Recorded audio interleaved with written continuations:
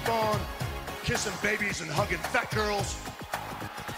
He's alive! Kane is alive, Undertaker! You are a sniveling little suck-up sellout full of suffering succotash, son! It's me, Austin! Oh, son of a bitch! What? It's me, Austin! It was me all along, Austin! And you t-shirts are too tight too, Billy! And you book a match with me against Ryan Keelan! Look at me! I'm a total package! I will rip him apart! I'm pissed now! Where to, Stephanie? Wrestle Roasts on ad-free shows and ATC. Welcome everybody to Wrestle Roasts, specifically the roast of the Bella Twins and our all-out review. The wrestling world was shooken this past week with the arrival of Bryan Danielson, with the arrival of Adam Cole, with the arrival of Ruby Soho, with the hints that Kevin Owens and Bray Wyatt may be on the way. This is was a huge week for wrestling. A lot to talk about. It's big for guys shaped like Bray Wyatt and Kevin Owens. Big for my three co-hosts. or human cardboard cutouts like Adam Cole. Yes, Scott, how you doing, man? Like Mike's never fucked a cardboard cutout. He actually takes his he takes his action figures and he makes a pussy with the action figures. Like, but then I go, yeah. It's story time for Mike. Guys, that's just a preview of the high stakes back and forth we're going to see from MC Lawrence and Sergeant Slaughterhouse later in the show. Robert Karpolis, you're on kid duty right now. What's going on? Not his kids. He just has random kids in his house. There's just random small children in my house, which seems safe. Whoa, it's like an AEW locker room. That was exactly the joke I was building to. I was going to make a Marco Stunt joke, and you fucking trampled all over it. And it's the only reason I would have been happy that Marco Stunt exists. Even that wouldn't have been enough. Happy, healthy New Year to all of our Jewish fans and all of our non-Jewish fans. Hope you enjoyed the free day off, jerks. Dude, how fun, though, was Marco Stunt going after Brandon Cutler, the selling of Brandon Cutler? That guy's like becoming my new favorite wrestler. I'm not being ironic. He's maybe the best jobber of all time. Maybe better than Briscoe and Patterson when they were the job squad for Vince. I don't know. They're up there. So hold on. I start talking about Rosh Hashanah and you fucking bury Barry Horowitz 3 seconds later. Anti-Semitic prick.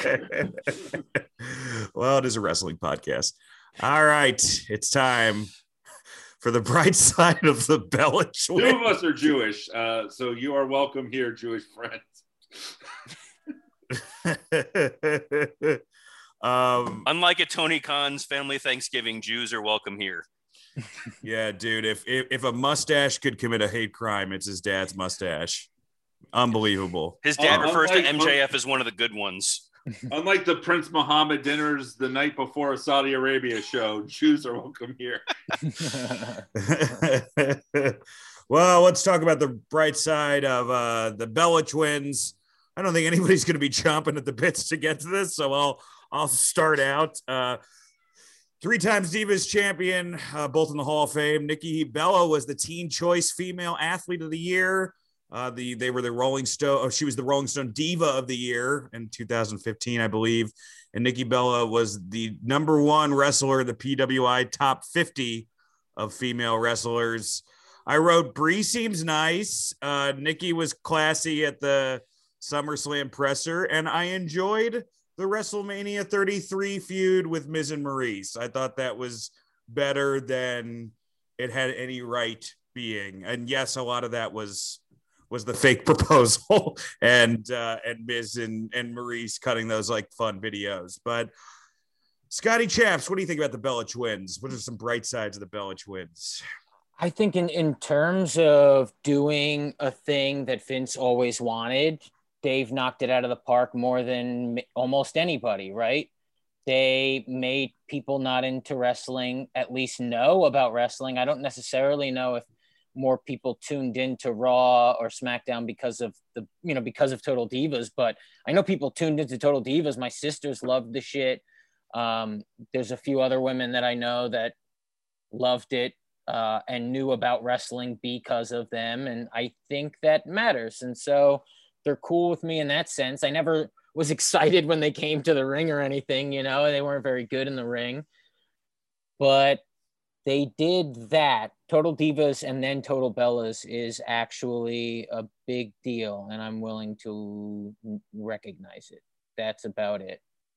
They also, I mean, I'll say this too. They put over Asuka when they came back. They pulled over Ronda. Like they always. But what does that mean? Like put over? Like they were told they had to lose to her? It's not like they like got the best out of them. You know, it's like dude, they got Bella Pool, man. They decide. They just decide who they lose. Yeah. They are the Hogans.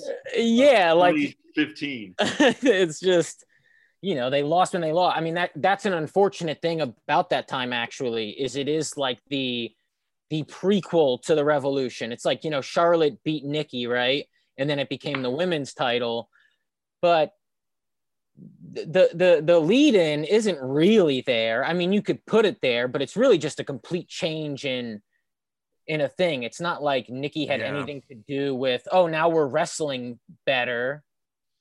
No, you to do the, I mean, I agree. I mean, the precursor to the women's revolution in WWE was the knockouts in TNA, I think, you know, is Gail Kim and Awesome Kong and all those, and ODB. Mike. But you know what? I will say this though, with them not being love interests, because everyone knew they were dating Cena and Bryan, you did get storylines that weren't, oh, they're love interests. That's something. Maybe that led to women actually being able to fight for a legit reason that doesn't involve a guy, you know, because they had feuds with each other that didn't involve dudes, and that's rare. I don't know. Mike?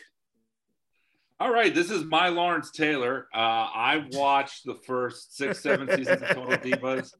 It is one of the things I could talk to my mom about. Everything she knows about wrestling is. Geez, this bright side is the most depressing bright side I think we've done so far. Keep going. Like I can talk to my mom about this one.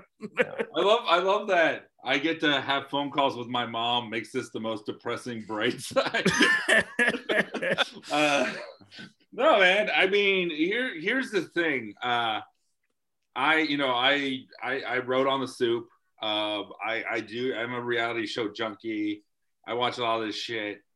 One of the reasons I can't get into Housewives, I've never been able to get into Housewives. The reason I've been able to get into Total Divas, I mean, yeah, there's the wrestling, but I think for women who aren't even wrestling fans that like the show, you know, my mom said this, other women have said this, they're all women with jobs. Like every woman on the show, there's no just housewives. There's no, you know, like people just living off laurels or whatever. It's like them going from town to town with their work. And, you know, it's also, I will always respect anyone that out-carnies the carnies. And the Bellas out-carnied the carnies, you know, where they were able, I mean, how fucking impressive is it if you really think about it, that they use fucking wrestling to create like a female lifestyle brand and media empire. Like that's pretty fucking, like they use the same place that, you know, fucking Fandango is from to create their own version of Goop. Like that's insane. I think that's actually what Fandango's name is on the indie circuit now. But no, I mean, you know, these are very fucking motivated, talented, driven women, and you see them in their shows. And I will say, to add on to what you're saying, Mike, like my wife's a reality show junkie, so I've watched more reality shows in the past couple of years than I ever have. And like, you'd think if it was like a wrestling, which is, you know, maybe this is also detracting because I like the Real Housewives because they're just a bunch of animals kind of yelling at each other and shit. Like that's, to me, that's what I enjoy about reality TV. And like, these girls are pretty classy, man. Like I was going through like the biggest fights of the Bellas on YouTube and stuff. And it's all like, not that scathing, you know, it's never like, you know, they come across as like humans and not just reality animals. The first ever episode of Total Divas is set at WrestleMania 29, and the main story of it is that they find out that their match gets cut because I think Punk and Taker went too long or something. But they're backstage and they're in their gear and they're waiting to go on. And I mean, here's the thing, like what is really fascinating about the show is that you get to see some of those behind the scenes people. Mark Carrano has no personality, but he's there all the time. Vince is never on the show. Stephanie's been on once or twice, but like the seamstresses, like a lot of the production people, like when, you know, Robert talks about like the factory of WWE, the machine of it, you see it in that show. Like, and a lot of the storylines are based on the wrestling stuff. It's really fascinating at times. I mean, at the end of the day, it's a reality show on E! And it has all those tropes, but you know, the fact that the Bellas were the ones who were on it and then got their own show says something too. And the last thing I want to say about them is, like, I was thinking about it this week of like who would be one of the toughest people to roast for us. And it really, in my mind, would be Bryan Danielson. And then I'm like, oh, this is the person that he loves and that they share their life together and that there is something like that they have. And I think that, you know, like he's probably made her a better person, but she's made him a better person too. And that they've been together for like 9-10 years now. They have kids, and like when you watch like the AEW media scrum, he constantly talks about her and how much he loves her. And I feel like, so it's got to be difficult to date Daniel Bryan, to like, oh, we can't go to this grocery store, we can't, you know. yeah. It can't be like the easiest fucking marriage in the world. I mean, don't get me wrong, it's better than like Jake Roberts or something, but like, you know, it's its own set of problems. I mean, you know, it's like the Bella Twins are the anti-Sables because we get to see them in public. Robert, lay it on us. Lay some bright side of the Bella Twins on the old Wrestle Road's Forbidden Dork audience. JBL was I'm sorry, I'm trying to think of other difficult bright sides. Now, you know what? The Bella Twins were the perfect model at the time that they came in. They were initially part of that Diva Search wave. And a lot of the women that came in there, all due respect, were really useless and out of place. And they saw this as a jumping off platform, but didn't understand how to do it. I think of like a Joy Giovanni who got brought in, got all of this TV time and was just squandered it. The Bella Twins took the temperature of the room. They knew how to play themselves as divas. They knew how to evolve when necessary. And contrary to popular belief, towards the end of their careers, they got better in the ring when they needed to. They were at least trying to be more impressive. Brie was trying to wrestle a Daniel Bryan style a little bit. Nikki was trying to wrestle more as a power wrestler. They were adapting and not being complacent. And I think that's something it's commendable. If nothing else, they did bring in an outside audience with Total Divas and Total Bellas. My wife knew who they were from that. A lot of people knew who they were. That's the prototypical champion that Vince wants, and that's why the Bellas were great. Well, I think we said it all about the old Bella Twins. I think it's time to roast them. By the Mike. way, this bright side was still a lot longer than the JBL one. And the research for this episode, a lot more fun. Well, because if you Google Bella Twins and racist, nothing really comes up. So it's a little bit easier than JBL. Yeah. All right, Mike, lay it on us. Who should the order? What should the order be for the roast of the Bella Twins? All right, let's start with you, Dan. Whoa, it's me. Roast of the Bella Twins. Brie Bella and Daniel Bryan, or Beauty and the Burt's Beast. Listing the Bella's accomplishments is like reading Major League Baseball stats when there was still a Negro League. The Bella's tag run was so forgettable, it's being studied by Chris Nowinski. Reality shows, game shows, guest starring on Psych. They're the Renaissance women of things Becky Lynch turned down. They debuted in 2008 and are now considered ring veterans. The only thing green about them is the card Nikki promised Artem. I heard from a psychic that Twin Magic is the ability to fill each other's botches from thousands of miles away. Regis fucked up a hurricanrana. I guess that makes Meltzer, Scatman Crothers, and that act out.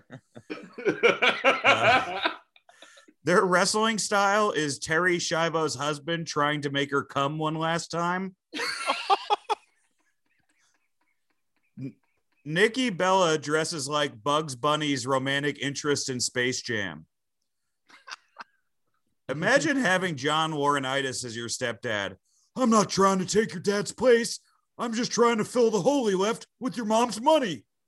The Bella's theme music as well. I don't really have a joke besides when I wrote music in my iTunes notes, it automatically changed the word to suicide. It's true. There was no total Bellas is what happens when you combine the excitement of pro wrestling, the outrageousness of a reality show, and then make sure none of that makes it on screen. The only thing blander than Brie Bella on Total Bellas is whatever bullshit Daniel Bryan made them for dessert. It's a strawberry rhubarb made from hemp. Goes great with Shailene Woodley's period. Nikki went out with John Cena because his theme song reminds her of her dad. Nikki's historic title reign is a testament to both hard work and how much WWE can spite someone for being married to CM Punk. And finally, Nikki's finishing move is the rack attack, which sounds like boob job complications or the final level in a Benoit video game. Roast of the Bella Twins. All right, Robert. Jesus. The Bella Twins famously employed twin magic, a neat trick where whenever they appeared on TV, the audience disappeared. Nikki Bella's finishing move was called the rack attack, and much like Shawn Michaels, was famous for her nip-up. Nikki and Brie are identical twins. Nikki was with John Cena while Brie married Daniel Bryan. So it's clear one of them wished for a man using a fountain and the other used a monkey's paw. Nikki Bella dated Dolph Ziggler before she was with Cena. And much like their in-ring work, it would take Dolph an hour to accomplish what it only took Cena 5 moves of doom. John originally proposed to Nikki Bella while she was drugged going into surgery, which is the happiest story ever to involve a wrestler alone with a drugged woman. Brie's pump-up move was called Brie Mode, named after her wild drunken stupors where she became an out-of-control mess. Throw in some oxy and a snake, and it's Jake Roberts mode. The Bella's theme music opens with "You can look, but you can't touch," which, when it comes to wrestling fans, is the general rule with women. Here's my Scott joke. The Bella Twins worked at Hooters, which gave them great practice later in life when the audience wouldn't give a hoot about their matches. Yes. The Bellas starred in Total Divas and Total Bellas, because if there's one thing true about wrestling fans, it's that they love watching E.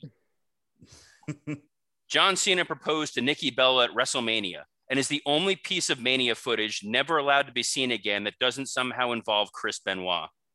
The Bellas take credit for Give Divas a Chance the way COVID takes credit for getting people to wash their hands. In the end, John Cena and Nikki split when John told her, "You can't see me," wanting to stay with you. Bum, ba, bum. Oh, Robert Karpolis.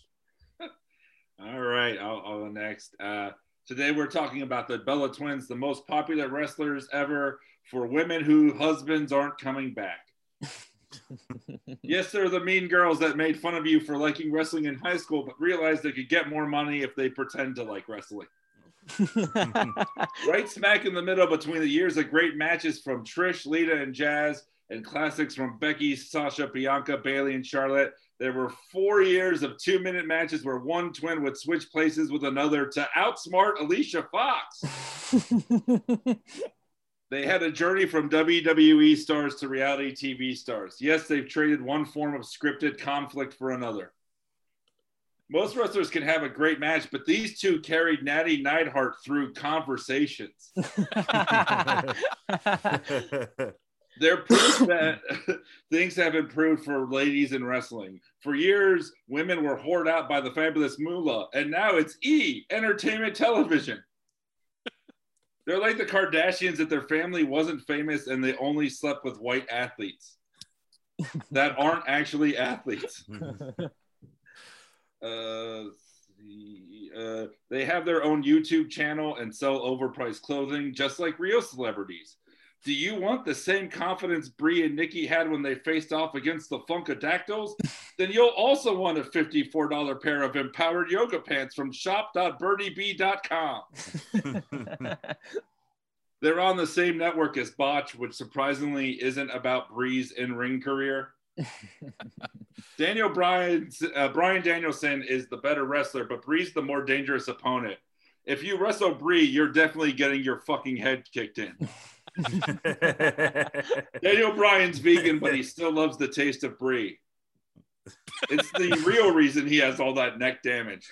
And it says a lot about how annoying Brie is that Daniel will happily risk re-injuring his neck so he doesn't have to hear about Birdie B clothing and go on family trips with Johnny fucking Ace. Want to hear about how I came up with the dynamic dudes? No. Nikki was a much better wrestler. When one half of the twins sag behind the other, we call that Bella's palsy. Just based on her boobs, it's been easier for Nikki to embrace things that are fake. She went after Cena because she needs to sleep on top of the card. John Cena cheated on his ex-wife with Nikki Bella. She even came home once and she still couldn't see them. They were right there in the bed.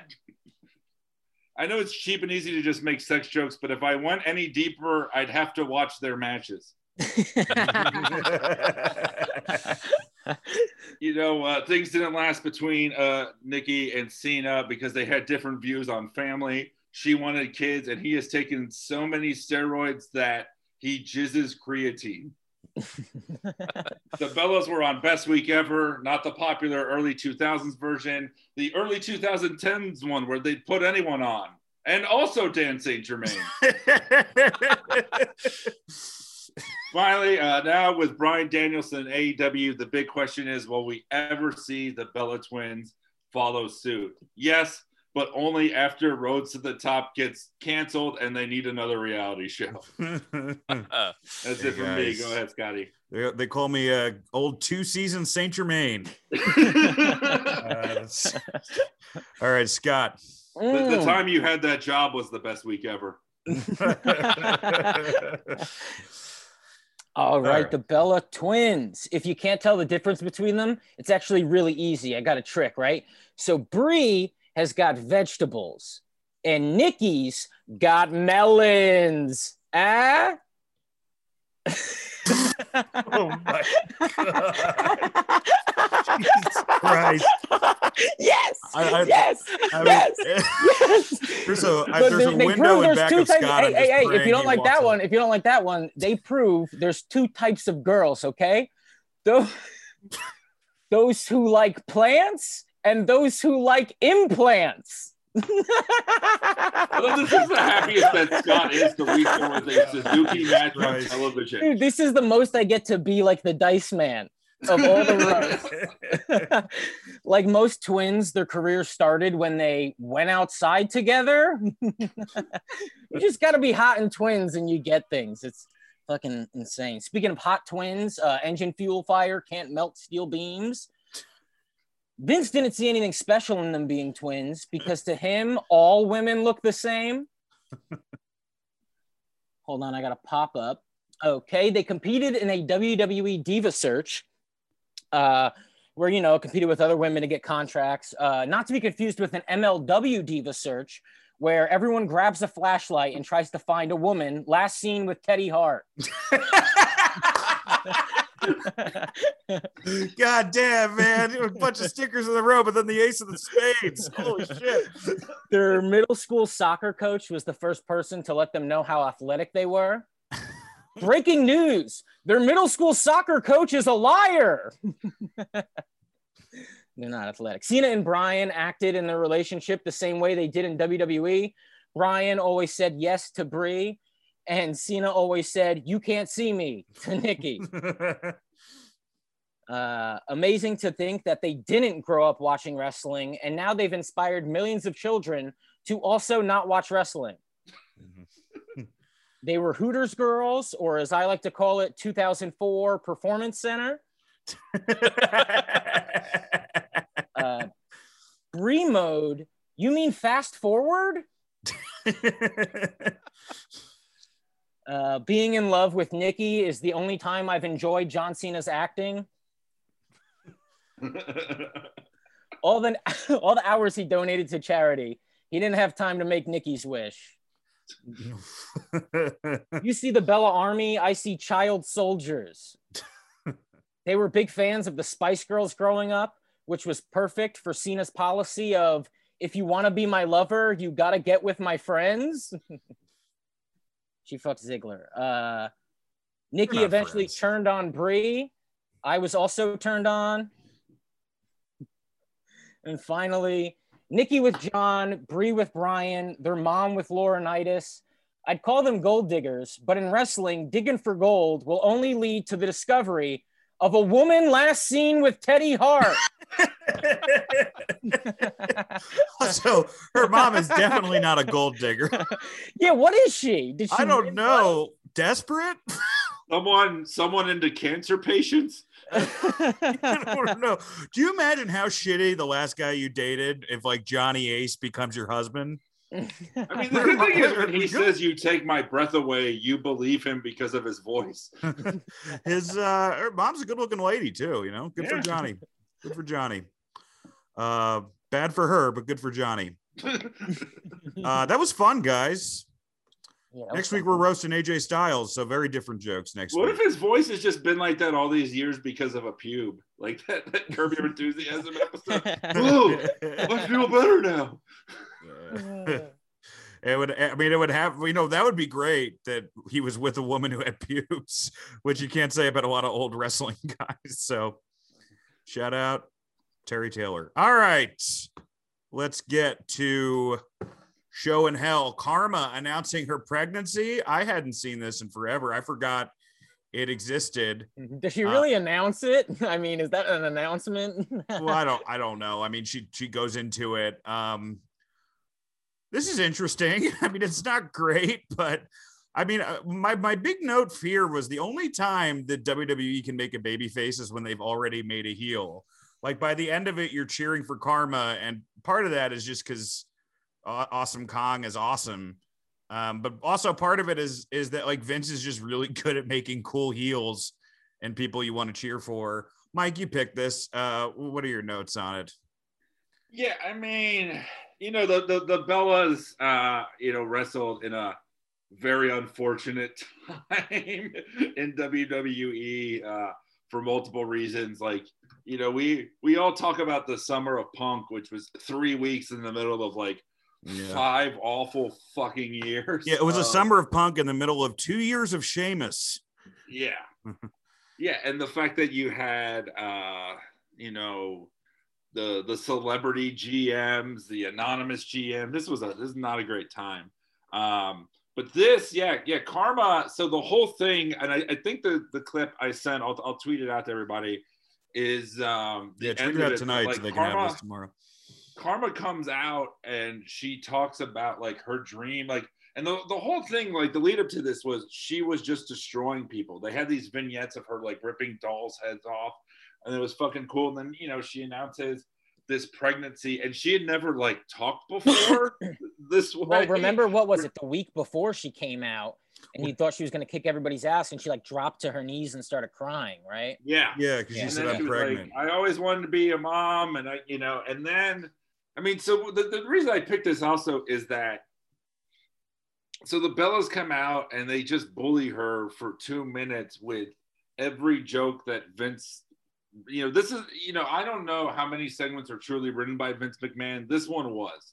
There's no way this wasn't pure Vince, because this is just them making fat jokes and shit like that. And like, it's so scripted. It's so like, you could tell they're uncomfortable telling these jokes. Yeah. But the fact that they did, is why they kept their jobs for so long. It's a very awkward segment, and I'm glad that Gia Stevens got to have a great role on Glow. Also, I want to give a shout out to the WWE fans here, because imagine doing this segment in the Attitude Era. Like, you could hear the WWE universe, quote unquote, being uncomfortable during this entire segment, opposing to like the Attitude Era where they would have been like chanting fat ass or whatever the fuck. Robert, what did you think of this segment? I mean, this is great, great creative. It really tells a compelling story.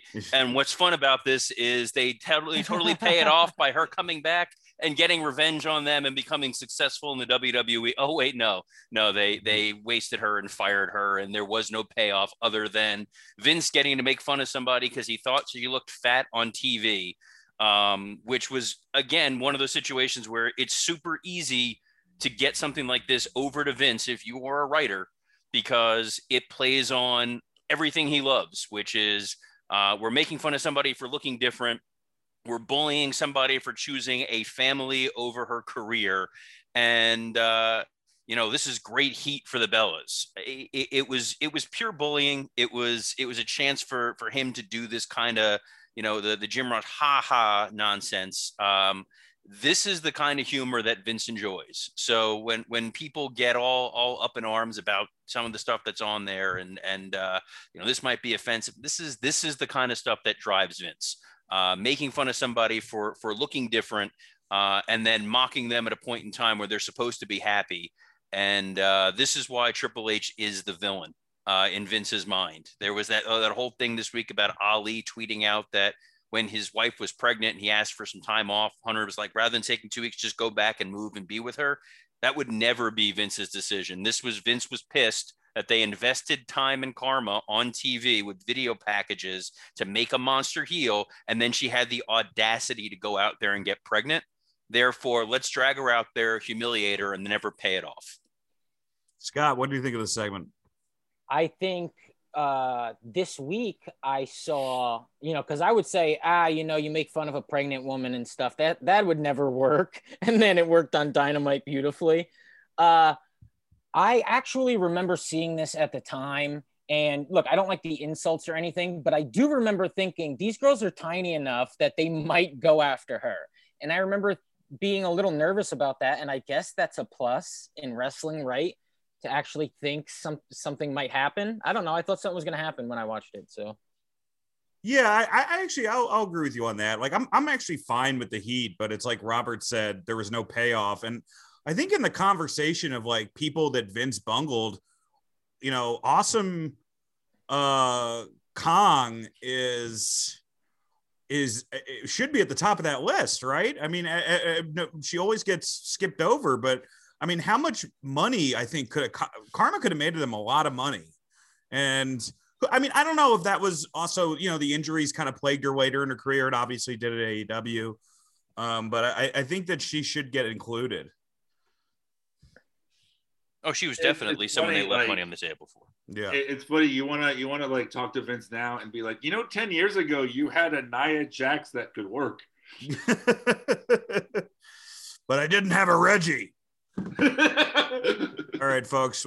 Next week we're doing AJ Styles. Then, as far as ropes coming up, we've got the Honky Tonk Man, the greatest Intercontinental Champion of all time, Gangrel, Darby Allin, Abdullah the Butcher, which I believe our friend Zach Amico will be on with us, Alexa Bliss, and the Big Red Machine, Kane, for our Halloween episode. This week's Something to Sports Entertainment with. We're going to be covering Rampage and SmackDown, Mr. Karpolis and I.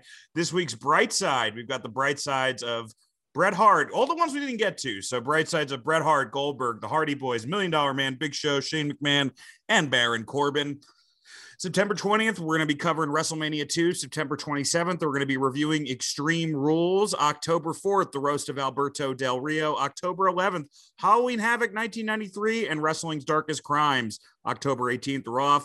October 25th will probably be the WWE pay-per-view, whatever that will be. And November 1st, our next Patreon roast after Alberto Del Rio, so we've got Alberto Del Rio coming up first, will be the roast of Nick Gage. So a lot of fun stuff coming up on Patreon. We're already talking about November and December. It should be a blast closing out old 2021. But now let's talk about modern wrestling. And that, my friends, would be this past weekend. Some are saying one of the greatest pay-per-view of all time, All Out 2021. I won't say it was the greatest pay-per-view of all time. I actually think I may, as a wrestling show, like Double or Nothing a little more, but I really thought this show was great. And, it was definitely worth the $50. I enjoyed it. We're going to go match by match. First off, let's go into the pre-show. We had I think a 10-man tag match. It was Jungle Boy, Luchasaurus, and then Wheeler Utah, Orange Cassidy, and Chuck Taylor versus Big Money Matt Hardy, the Street Profits, the Blade, maybe not the Blade. It was two other guys. Who were the other two guys on this? I forget. Oh, so it was Private Party, not the Street Profits. They're on SmackDown. Oh, sorry. Zach, edit that. I think both like teams look like. All right. Like I said before, Harlem Heat 2000. And anyway, this was exactly what Dan away from Darius and Dante Martin, so he doesn't tell them how great they were in the New Day. Yeah. All right. Well, I'm wrong. There was a 10-man match. It was fine. It was exactly I think what a pre-show match should have been. A lot of action. The only thing that was kind of dumb about it was they had a promo from Dan Lambert, which I don't know how that got anybody to buy the pay-per-view, and thank God they didn't really pull it. I used to be a damn Lambert guy. I was like, let's see where this is going, but I think he's got go away heat now, man. Especially this last week on Dynamite. I'm like, what are they doing with this fucking character? Fun fact: that Dan Lambert promo was supposed to be part of the main show, and they moved it to the pre-show later in the afternoon because someone had clued me in saying there's going to be a Dan Lambert promo during the pay-per-view as the second segment, and somebody thought better of it and moved it to the prestigious pre-show.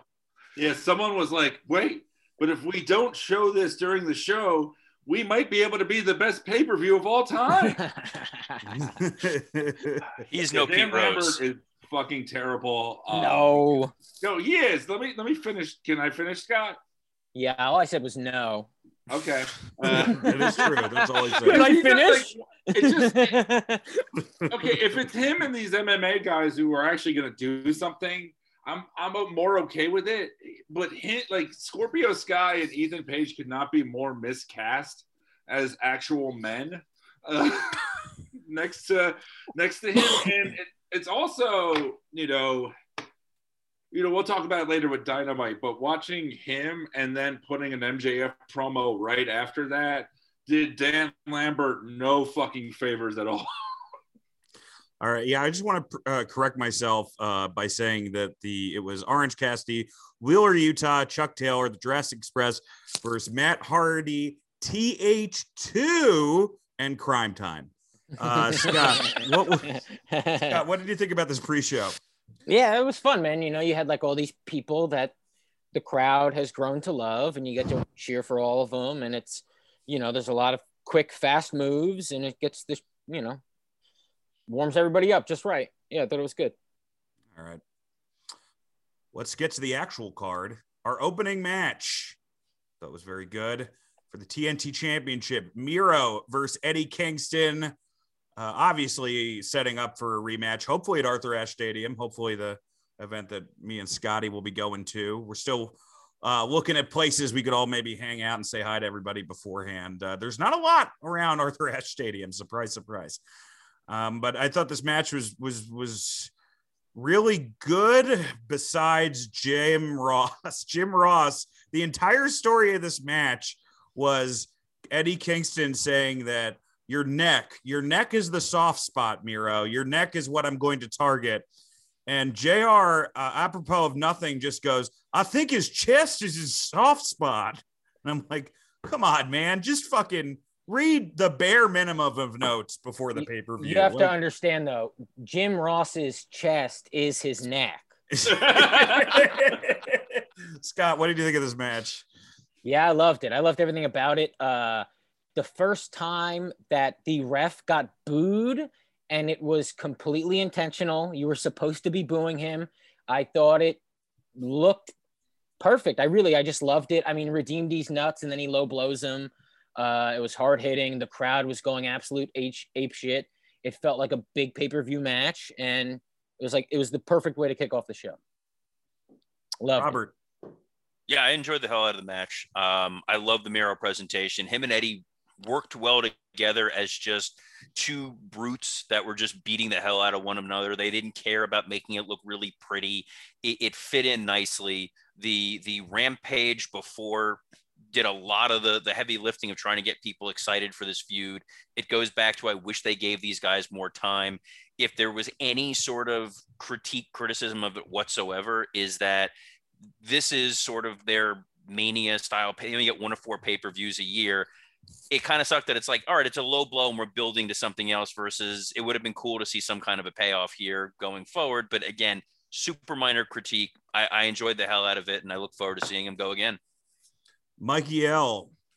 Yeah, I mean, if the option was it completely ends or it continues, I'm glad it's continuing. I mean, yeah, it was a little rushed in, but as a match and presentation on the show, it was great. I mean, Kingston is super fucking over. Miro's the best he's ever been. I think, there's a theme on this show of, on the surface of, former WWE guys pinning AEW incumbents in a lot of the matches, but I will say it doesn't bother me that much, because I don't feel like a lot of them are has-beens. Like, guys like Miro was underused, and now he's finally being used correctly. He just happened to have worked in WWE. So it would have been, I mean, what a blown opportunity if they had Eddie Kingston go over here and they were planning on doing Eddie Kingston Miro at Arthur Ashe, No, I agree with that for sure. And I think, yeah, this was a fun, hot opener where these guys beat the shit out of each other. And, I think that this night was about AEW showcasing everything that they do. And this was a great way to start. Next up, we have John Moxley versus Satoshi Kojima. Crowd was kind of, I don't know. I wasn't that into this match. But, I was into Suzuki coming out at the end, which was kind of awkwardly paced, but that's basically what they were doing. This was basically a preview for Dynamite this Wednesday. Robert, what did you think of this? Yeah, I agree. The match was underwhelming. What was kind of strange was they were during the match trying to tell the story of the lariat being this devastating move, but they hadn't ever talked about that before on Dynamite or Rampage. So as a casual viewer, someone who's not super ingrained in what's going on, you didn't know what you were supposed to be looking out for. That, oh man, I really hope Moxley doesn't get hit with this clothesline, because it's a good narrative story where it's like, all right, you have a reason why you want to be concerned if this guy goes to throw a clothesline. The Suzuki reveal after, again, minor nitpick, but did kind of bum me that people paid to watch the pay-per-view, and now you're providing a better match on free TV rather than the pay-per-view that the audience paid for. And you do run a risk of the live crowd getting kind of pissed off about that, of, well, we paid to see the lesser version of what you're going to give away on free TV a few days later. And there did seem to feel a little bit of that vibe. And I don't know. That's the only thing. I would have rather have seen them, reshuffle it a little bit and give Suzuki on the pay-per-view. But I don't know. It wasn't great for me, but it was fine to have Moxley out there. Luckily, they had a few more surprises that night. I don't remember any other big surprises during the evening. Well, I think we already said we were talking about Dan Lambert. To Robert's point more, you have 3 more surprises later on. Why not just announce this match, but give somebody else a Dynamite match with Moxley? What do you think, Scott? I thought it over-delivered in terms of what people expected. The crowd was super into it. They knew how to react. They knew how to chant. They dug the hell out of it. I thought, yeah, it was a lot of fun. I mean, I was more concerned initially when it started, where I was like, oh, Kingston versus Miro is kind of, that's hard hitting. And now this is going to be hard hitting, but it worked. Thought it was cool. Mike? And the Suzuki thing, yeah, I mean, that was an awesome moment. People flipped out. It's crazy how much charisma that guy has, just like walking to the ring. Yeah, and in terms of timing, it's just that damn song, you know? It's like everybody Yeah. loves that song, but it's so goddamn long, and he likes to wait forever before he comes out, and yeah. Yeah, was I tough, can't but- see Tony Khan telling Suzuki when to go out. Which was also tough because they had the announcers trying to tease the who is it, but they showed the Tron, which already showed Suzuki, and then Excalibur's like, I don't know who this is. We didn't hang out in PWG, so there's awkward silence until he walks out. Well, to be fair, at that point, JR was talking about Excalibur. He wasn't even talking about who is that? Oh, the mask. Mike, what did you think of this? Yeah, no, that reveal was hilarious to me, and it did feel odd and weird of how long it took. You know, it's really hard to talk about this without talking about Dynamite. I guess I will just a little bit now. I'll speed through my thoughts on their other match later, but I feel like the fact that the Suzuki Moxley match we got was 8 minutes long, and half of it was during a commercial break. It was picture in picture, so you could still enjoy the State Farm commercial. Restaurant call, yeah. Parker cut a promo during this. We got the Parker promo again. Yeah, I think it was a 7-minute match with a commercial. I think it ended up being like 3.5 minutes on TV. Exactly. On Dynamite, so I feel like, and a minute of it was Suzuki trying not to fall over from clotheslines. And to be honest, like, it's hard to, I don't know. Maybe he does. Like, can we talk about this for a second? I love Suzuki, but he acts like he's in an earthquake in a middle school play when that happens. Well, he is from Japan, so they have a lot of those. Well, they have a lot of earthquakes. But I just feel that we got a full uninterrupted match of Moxley versus Blesser guy, and then ended up getting 3.5 fully televised minutes of him and Suzuki. So this was about the surprise, but then the surprise kind of ended up being a bit of a letdown to me. I would have rather. Well, we can get to that on Dynamite. Yeah, but it was. It was awesome. He came out. It ruled on the pay-per-view. Yes. And then because of time, the match didn't get to, and we get you go, damn, I'd like more of him. But at the pay-per-view, this was really cool. As a moment, this worked. But knowing, look, if we reviewed this Sunday night, my thoughts would be different. Yes. We're reviewing it Thursday, and so I wish we would have gotten the 12-minute Suzuki match instead. Britt Baker versus Chris Statlander. My note for this is Statlander has for sure gotten better. The Orange Cassidy spot I thought was awesome. This was a good match, man. No complaints here. Scott? Yeah, I really liked it. I think Statlander is really, really good. I liked Britt Baker doing Cole's move. Yeah, I had a blast watching it. Mr. Lawrence. Yeah, I like this a lot. I mean, they kept this show really simple and really focused on the people that matter the most. I thought that this show is great for longtime fans and new fans, where it was just, Britt and her two goons, and Statlander just had Orange. They didn't overcrowd it, and it felt like there were a lot of like singles matches where all of the tension was in the ring, and it made the show better. And this match was one of those. I think Britt is fucking over. I mean, it's like you kind of want to turn her, but at the same time, the character's great, so you don't. But yeah. She is the de facto babyface in a lot of her matches just because she's more likable. Robert. Yeah, it was a perfectly fine, well-executed match. And for the AEW women's division, we tend to grade it a little bit on a curve because some of these matches tend to be a little lackluster. They had some chemistry together. My criticism going into it still wound up being somewhat valid, which is I don't like Orange Cassidy being out there with Britt Baker because the audience doesn't fully know who to commit to. There is a sect of the audience that no matter the fact that Britt Baker's a heel or not, they're going to cheer for her. And you don't want to ever risk jeopardizing making Orange Cassidy look like this totally over babyface. Well, the audience already got him earlier in the night with a full pop. I don't think that he was necessarily needed to be out there. But isn't that a little bit of a WWE mentality? I mean, we saw Malachi Black and Dustin Rhodes getting multiple chants last night. But that's different. Orange Cassidy is one of the rare characters they have that works because he's universally over in any situation. And if the audience is seeing this and the crowd is not fully behind Orange Cassidy, it runs a risk that you don't need to take with a character that special. That's all I'm saying. I don't think that the risk was worth the reward coming out of it. If they had written Orange Cassidy off earlier in the night that he got beaten up, and instead it was, Chuck Taylor or Yuta or somebody to have the presence, that makes sense.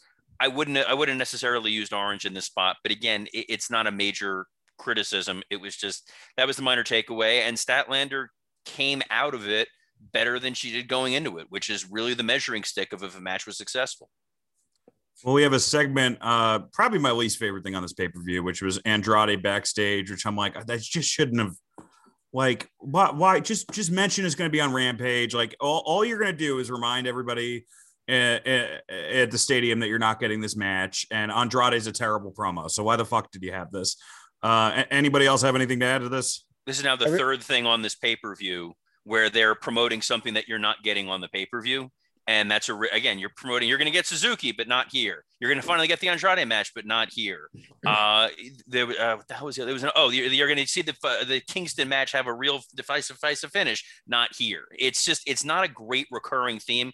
I'm one of these people who, given all the bullshit that WWE pay-per-views do, I believe in the sanctity of an actual pay-per-view when you're paying $50, $60, that you're putting your best foot forward and not driving people to Rampage, because there's no one that's going to watch this pay-per-view that isn't already going to tune into Dynamite. But no, that's not true. It's CM Punk's first match back. It's a bunch of people bought that pay-per-view just to do that. Yeah, but the people already tuned in to see the ratings for Punk on Dynamite and Rampage were through the roof. There was no one that was I'm not going to watch him for free. I'm going to wait to pay for this by myself to watch it. And if they think that seeing Andrade on Dynamite's going to drive them versus everything else they delivered on the show, I gotta have more faith in what they're doing. You can put your best foot forward, which they did, and then they also advertise shows. I mean, it's knocking it out of the park is what it's doing. I still don't understand this. Like, I love when they advertise an awesome Rampage coming up and an awesome Dynamite next week. Like,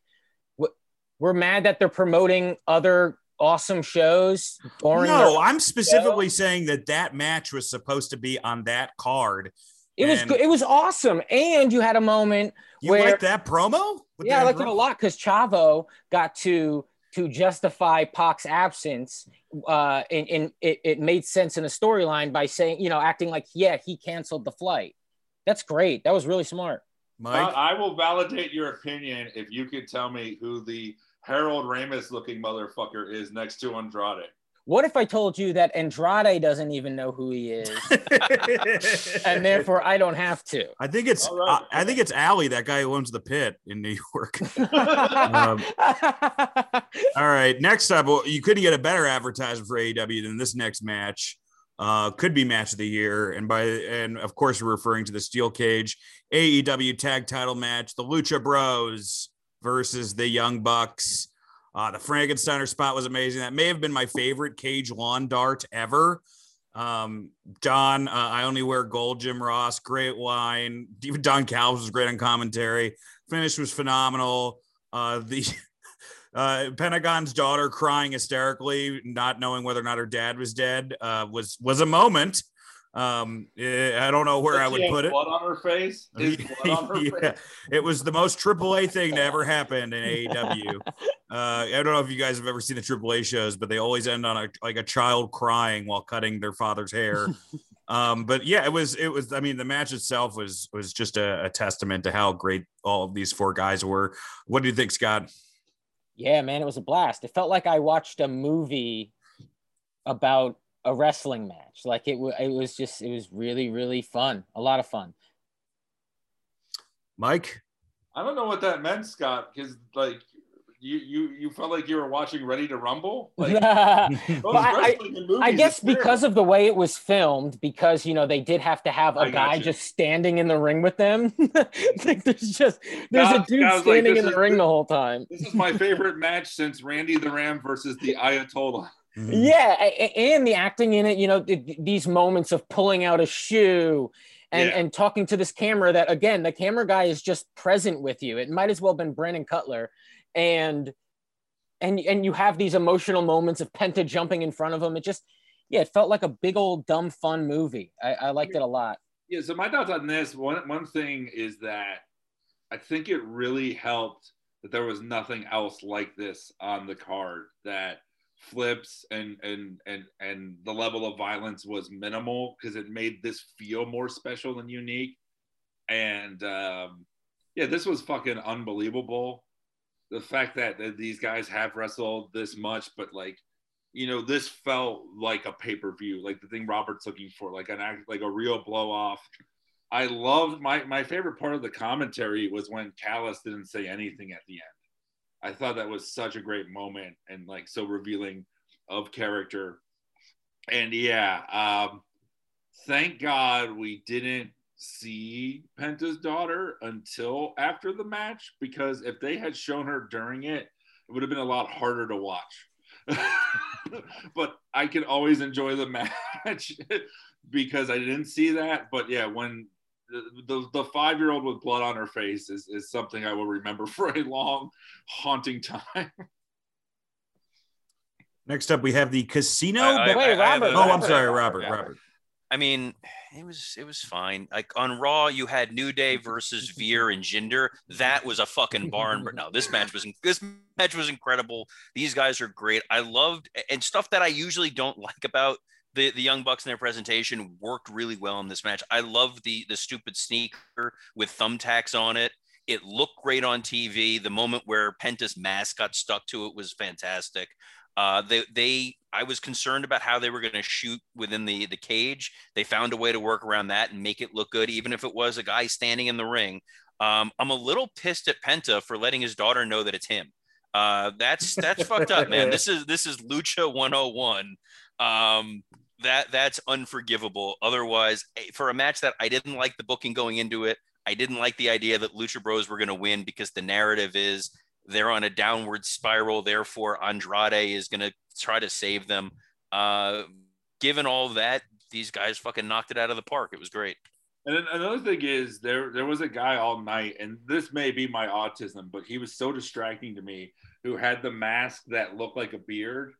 But the way that he wore it, he just looked like his face was fucked up. Yeah. And I noticed him through the whole show. He's one of the PWT Pro Wrestling Tees guys. Oh, okay. Well, it was very distracting. But it's not distracting to me if you give me free shit. Yeah. But this match, I was able to not notice that because there was a cage. And so that really helped my enjoyment of it. I fixate on dumb shit. That's in my mind, you know. I thought the guy's face was half burnt. Anything that blocks out the fans is going to be popular with Vince, so I'm sure he would have liked it too.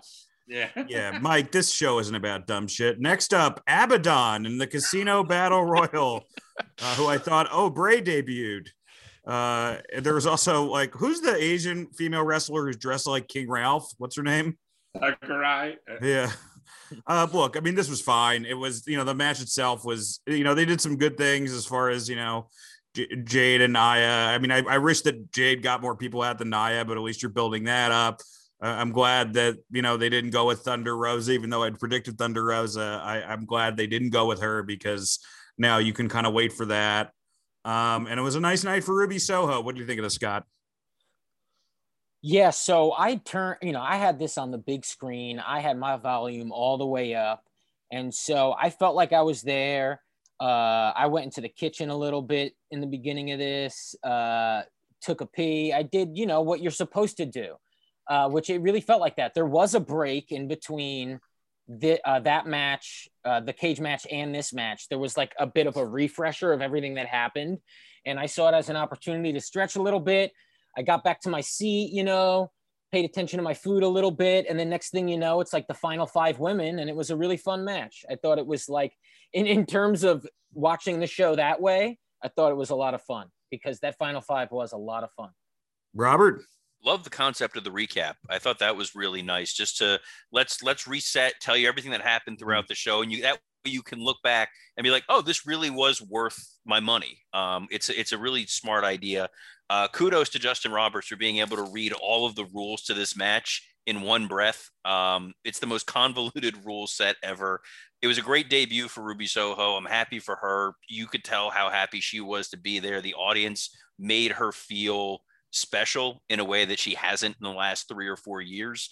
And yeah, I'm glad they went with her, and curious to see where it goes going forward. This was also the most careful Jim Ross was on commentary to not say something that was going to get him canceled. He was. Oh, okay. No, go Dan. on. No, that's fine. He did that to me last week too, man. He Well, you acts try fucking internet issues or something, but controlling air traffic over here, you know. Robert, keep going. Oh, that's fine. It was just listening to Jim Ross try to remember the names of these women. Yes. Trying to remember the names of the women while also not saying anything that was going to get him in serious trouble when he's complimenting their physiques or how they look or anything like that. Yeah, because this is like, for Jim Ross, like this is, women from different countries and women. Like those are two red flags that he's got to traipse around. Oh boy. I like this. My big complaint, Scott, the biggest AEW fan here. The rest of us actually watched the match. That's weird. Me, ouch. I did not like the fact that Ruby only eliminated Thunder Rosa. I thought that Ruby could have looked better and more strong and dominant in the match. When she first came in, she was getting beat up pretty quickly. And I think when there's a 21-person battle royale, for her to only eliminate the final person, I think they could have booked her to be a little stronger if they were going to put her in that number 1 slot. All right, MJF and Chris. What? Nothing. We're just such a writer's room. It's fucking lame. All right, let's continue. How should we be describing this? I don't know. It's on a scale of this is dope to this is the most dope, and that's all you're allowed to say. Yeah, pretty much. And then let's carry on. Like, God, if you hosted this, did you enjoy it or not enjoy it? I hate the fan fiction of it all. Go on fucking Reddit. Dude, this podcast would be this podcast would be an hour shorter if you didn't say shit like that. Yeah, then we wouldn't have a fucking show. If I want to hear someone just praise AEW for no reason, I'll listen to Meltzer. I'm kidding. I'm not paying for Meltzer. Yeah, this podcast would be 2 minutes of it fucking rules. Too many women, so I got a sandwich. Well, the cool ones would know. How good it was. All right. Well, Scott, tell us why we should have enjoyed MJF and Jericho. Oh yeah, man. I thought it was a lot of fun. It felt like that 2001, 2002 era of WWE. Felt like those Triple H matches when he was really telling a fun story in the ring, even though the story wasn't at all that important and you didn't care about it up until the match. A lot of fun. I loved the false finish. It gave MJF an excuse to walk around acting like he's still undefeated. Jericho won. The crowd made me give a shit about this match a lot, so kudos to the crowd. A+, good time. All right, that's our show. Listen to us next week. Now tell us how Jericho walked out with the bat, but Sting is the bat guy. Scott will be doing the North Korean news after this. Everything is good. Fun time. Mike. No, I don't talk about when things are bad. Okay, Mike, what did you think of this match? But we're not reviewing WWE this week, Scott. All right, the fan of Andrade promos and 12-minute meandering Kojima matches. That was a lot. I thought that this was one of the best things on the show. To be a little writer's roomy, fan fiction-y, analytical, if you will, Scott, I apologize. I thought that they shouldn't have had the other match before this. This should have been the fifth labor. So I do think that made it a little less special. But the match itself in a bubble and on the pay-per-view was great. My favorite moment was when MJF took Jericho's jacket and wiped his ass with it. But then he threw it, but just far enough that it didn't reach the fans over the barricade. I thought that was such a dick move. And this was great. I mean, if you had to have, look, we were all relieved that Jericho's not going to commentary, right? So we were happy when it was overturned and then Jericho won. The one other thing I'll say is, why don't they just have a second referee out there all the time to catch mistakes like this? I know. Robert. The fake out countdown entrance with MJF was awesome. It would have been my high spot of the week, but there's another high spot of the week coming up later I'll talk about. Jericho seemed to definitely be having fun out there. Brawling through the crowd was really nice.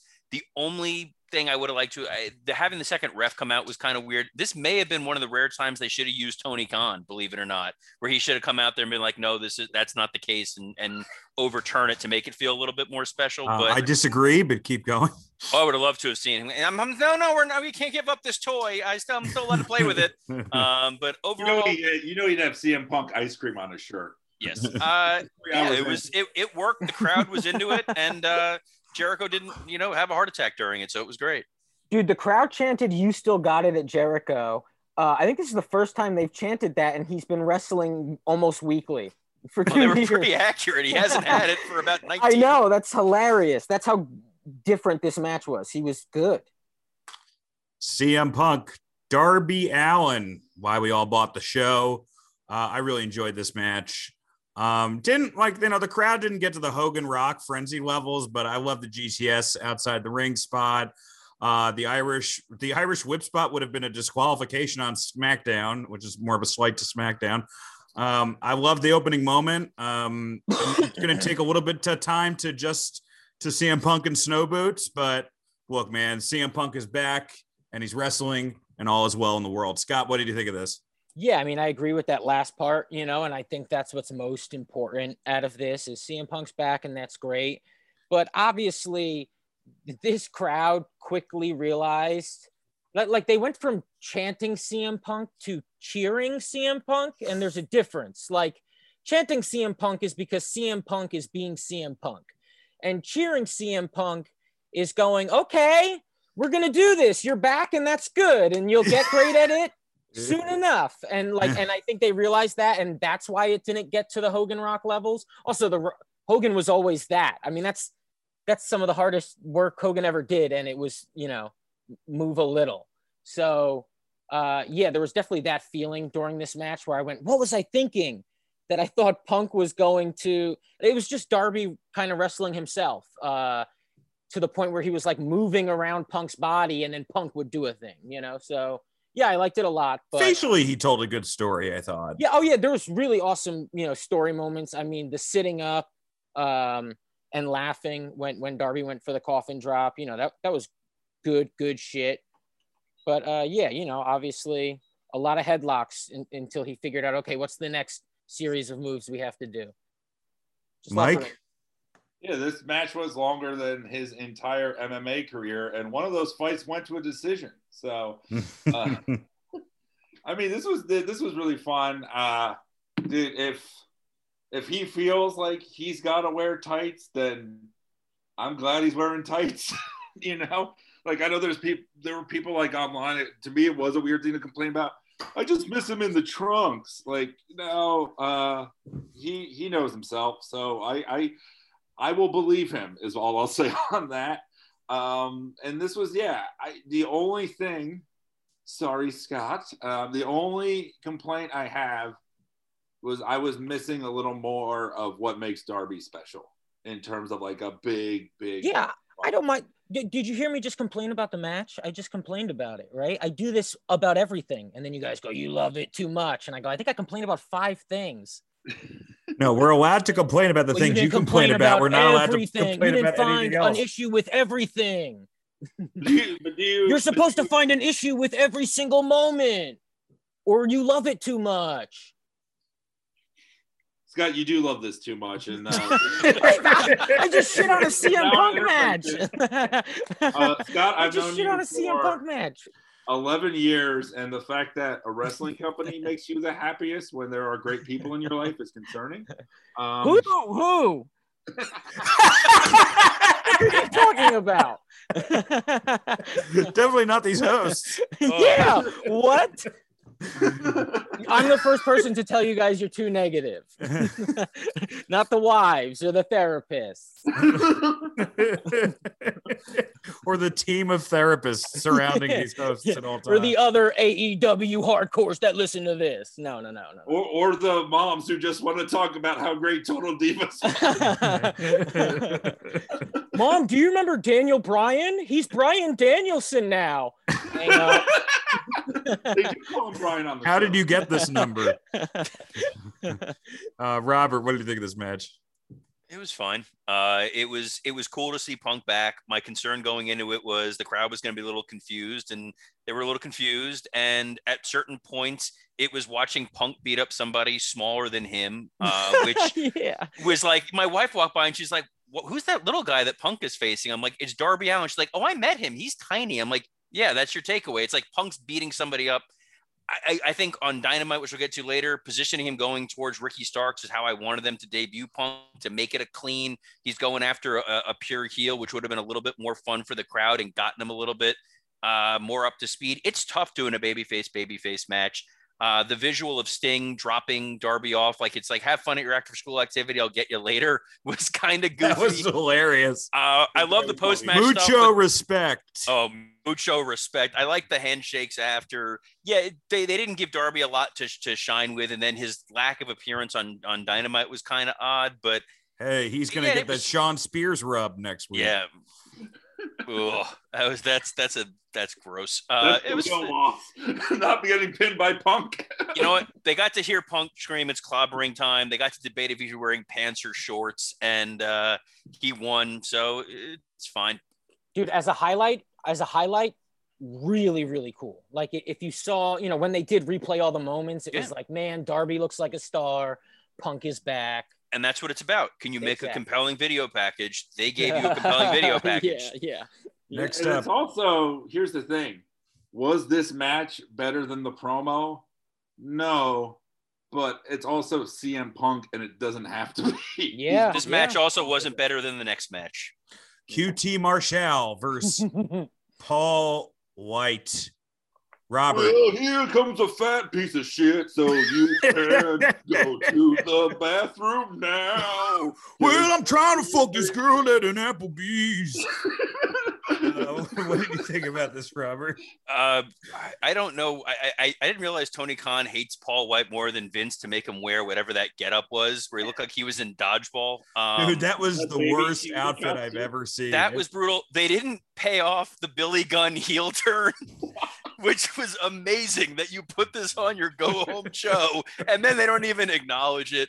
Poor QT, and then the human Chia Pet guy that he comes out with, and it was Tony Khan did say he put this on the show because he knew certain things would go shorter or longer, and this was an adjustment as a let me up. I was really hoping the crowd was going to sarcastically love QT as much as we do, because my timeline exploded during this. The Facebook group everybody was like, "Oh, this is Robert's highlight." And for about 5 seconds, watching QT walk out into a packed arena to dead silence was probably a highlight. Even booze. It was just like, oh man. It's pretty much what it was. They were like, "We just peed during the battle royal. We got nothing." Mike, what did you think of this? Oh, this was hilarious. I mean, the thing is, like, talking again about this show. Did the right guy go over, Mike? No. Alvarado should have made it a triple threat, and he should have won. It is funny, Robert. I agree with you. There was that part of me when I was watching this. I'm like, they didn't pay off the Billy Gunn heel turn, but then I'm like, but then the match would be longer if they did. I mean, this served the exact purpose. I am sure that as soon as Punk was over, people, went to go get stuff and, merch and shit like that. So this was smart to put next. And in a bubble that was 5 fucking minutes. Like, if this had to exist, and because QT does a lot of work for the company, it had to exist. This was the best way to do it. Scotty. It happened, man. It was less dope than the other stuff. Yeah, it was way less dope than all the other things. No, I don't, again, this shouldn't have happened on the pay-per-view. And I don't think the Big Show is like a thing that people need to see. That's really it. It would be fun if they had him like outside the stadium before the pay-per-view starts and you're able to like throw peanuts at him. Kudos to Jim Ross for only calling him Big Show once during the match. That was though I was surprised Jim Ross earlier referred to Ruby Soho as Ruby Riott, and I never in a million years would have thought he knew who Ruby Riott was. So his moments of lucidity and senility at the same time was pretty great. You know what my hot take on this match is? I would not have had QT in the factory. This is where I would have used Danny Garcia in 2.0. Because Danny can bump like a motherfucker, and 2.0 is more entertaining than the guy in the toilet paper outfit. Revenge of the Mummy. If they Yeti couldn't choose between a mask werewolf and mummy costume. It would have been great after the match, though, if Paul White walked over to Tony Schiavone's son and hugged him in the same way Penta did with his daughter. And every time Aaron Solo comes out, I announce him in my empty living room as if I'm Jabba the Hutt going, Aaron Solo. All right, Kenny, our main event, Kenny Omega and Christian. I thought this was kind of boring until the end. And then, it kind of turned into a fun title match. Obviously the whole reason was, we got to see that awesome Adam Cole heel turn. We got to see Daniel Bryan come out and kick ass. I mean, the fucking end of this just felt like the end of the Avengers, with all the different superheroes popping out. I loved it. And so I can't really, I don't care about the match because the post-match stuff was so great. Scott? Yeah, to me, this match was, okay, so you have a set and it kills and it's like everything is flowing. Like they're along on the wave with you. And then there's a crowd where they laugh at everything they're supposed to laugh at, but it's not a kill because they paused in between those moments. That's what this felt like. Like they reacted to everything they were supposed to react to. There were "This is awesome" chants. There were Kenny chants, lesser Christian chants. I mean, that's another flaw in the match is it's a heel dominant match, right? Kenny is dominating like the entire match. But no one here really wants Christian to make a comeback. So you have that issue. But yeah, I loved the match. I loved the match. I just thought, again, it's like you started at 11:20, make it 10 minutes, not 22, because the last 10 minutes I really loved. But you're going 22 and yeah, but the end was awesome. Dude, you guys know I got to go. God bless. How many flaming bowling pins would you give this? Oh, dude, this is one of the greatest pay-per-views I've ever seen. Yeah, this is five. Is 5 the most? 5. 5, yeah. Yeah, for sure. 5 Scotty Meltzer bowling pins. We'll see you next time, Mr. Chaplin. Adios, boys. Mike. Well, all right. Now let me get all my other notes. I wasn't going to say out of fear. No. Dude, let's hurt his feelings. Now that Montana Max from Tiny Toons is gone, we can talk about AEW appropriately. By the way, Scott's not going anywhere. He just knew I was about to talk about Christian. No, Scott remembered Kenny Omega with black hair finished and was like, I got to go. No, I mean, yeah, we all know why this went last, and for that reason, it made sense. The match itself, yeah, it was fine. Like, the crowd got into it. I think, Dan, like, you texted us on Sunday, and because I did watch the match like a day later, Jim Ross being amazed that everyone was still there was one of the funniest things. Thanks for sticking around, folks. Yep. Yeah, I mean, it's a Christian match, so blah. And then, Human Shrimp Man Adam Cole came out, and then this come on. Oh, hold on. Save your hatred a minute. I got to first bury this match. I'm sad Scott's not here, so I could point out I was 100% right about the Rampage decision to give that Christian match because you already saw the best of Christian versus Kenny Omega. You had the release. There was everything that you needed from a free TV match. The crowd did not want to see this match. They did not want to see Christian. They were silent for most of it. They started picking up at the end when they realized this thing's almost over. This was sitting through a shitty meal to get to dessert. I praised the Chicago crowd online for having the decency to not just chant Bryan Danielson the entire match. Like, they played along knowing you're going to get ice cream at the end. But this was a slog. I felt terrible for Christian and Kenny. They were trying. There was a point where there was a table spot where one guy chanted "Holy shit," but you only heard the one guy go "Holy shit," and then silence. He's like, "All right, I'm backing off." That was actually Don Callis. His name is Excalibur, Robert. Yeah. Yes. No, I wouldn't have said "Holy shit." I would have pointed out that we saw this same move in Pasadena at a PWG show. Enter the fuck off gate. Yeah, this was shouldn't have been the main event, except for you knew why it was going to be the main event. You could clip this into a 30-second package and make it look impressive, but this was one of the worst Kenny Omega matches I saw because the crowd was not with him on the journey. I think there was this forced applause. They kind of booed point. Christian, and everyone wanted Kenny to win. So that was it. And people were basically saying, like, look, we don't believe Christian's going to win. We know where this is going. Just get to it. And that's a very WWE feel when watching a show. And also, I mean, look, like, because then if you had in a row Ruby, Jericho, Punk, Big Show, and then Christian go over, I think that's not a great feel. The homegrown guy had to win the last match. Yeah, but I don't think a lot of those guys count as homegrown guys or not homegrown guys. Ruby Soho doesn't. Ruby Soho is not a WWE person. She is. I think there's more, Mike, to the fact of it's sticking it to the WWE by taking guys that they squandered and making them look good. I agree. I don't think Jericho should have gone over MJF, but that's besides the point. They rebounded nicely. And then that Big Show thing, Big Show belongs to the world, Mike. He doesn't belong to one. Well, company. Here's my argument for that is, look, do I think Big Show should have gone over? No. But do I think QT should have gone over? Absolutely not. If there was a way to have a double KO, that would have been fine. The ring collapses from boredom. Yeah. Yeah. All right. Well, I really love the ending, and we get that Avengers ending so much cool shit can happen. And they paid it off with a great Dynamite last night. 2 nights ago, because you guys are getting this on Friday.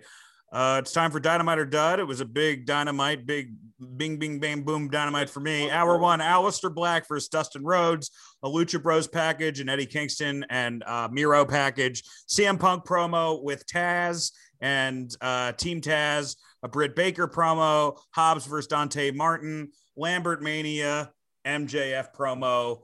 Besides Dan Lambert, I thought everything worked pretty well on this. I don't really have anything to say. In the beginning, the Aleister Black, Dustin Rhodes match was a little slow, but I thought it told a really good story. CM Punk's promo I thought was really good, even though he's acting a little bit like the cool principal in school now. I thought he was really good, and shouting out Linda was awesome.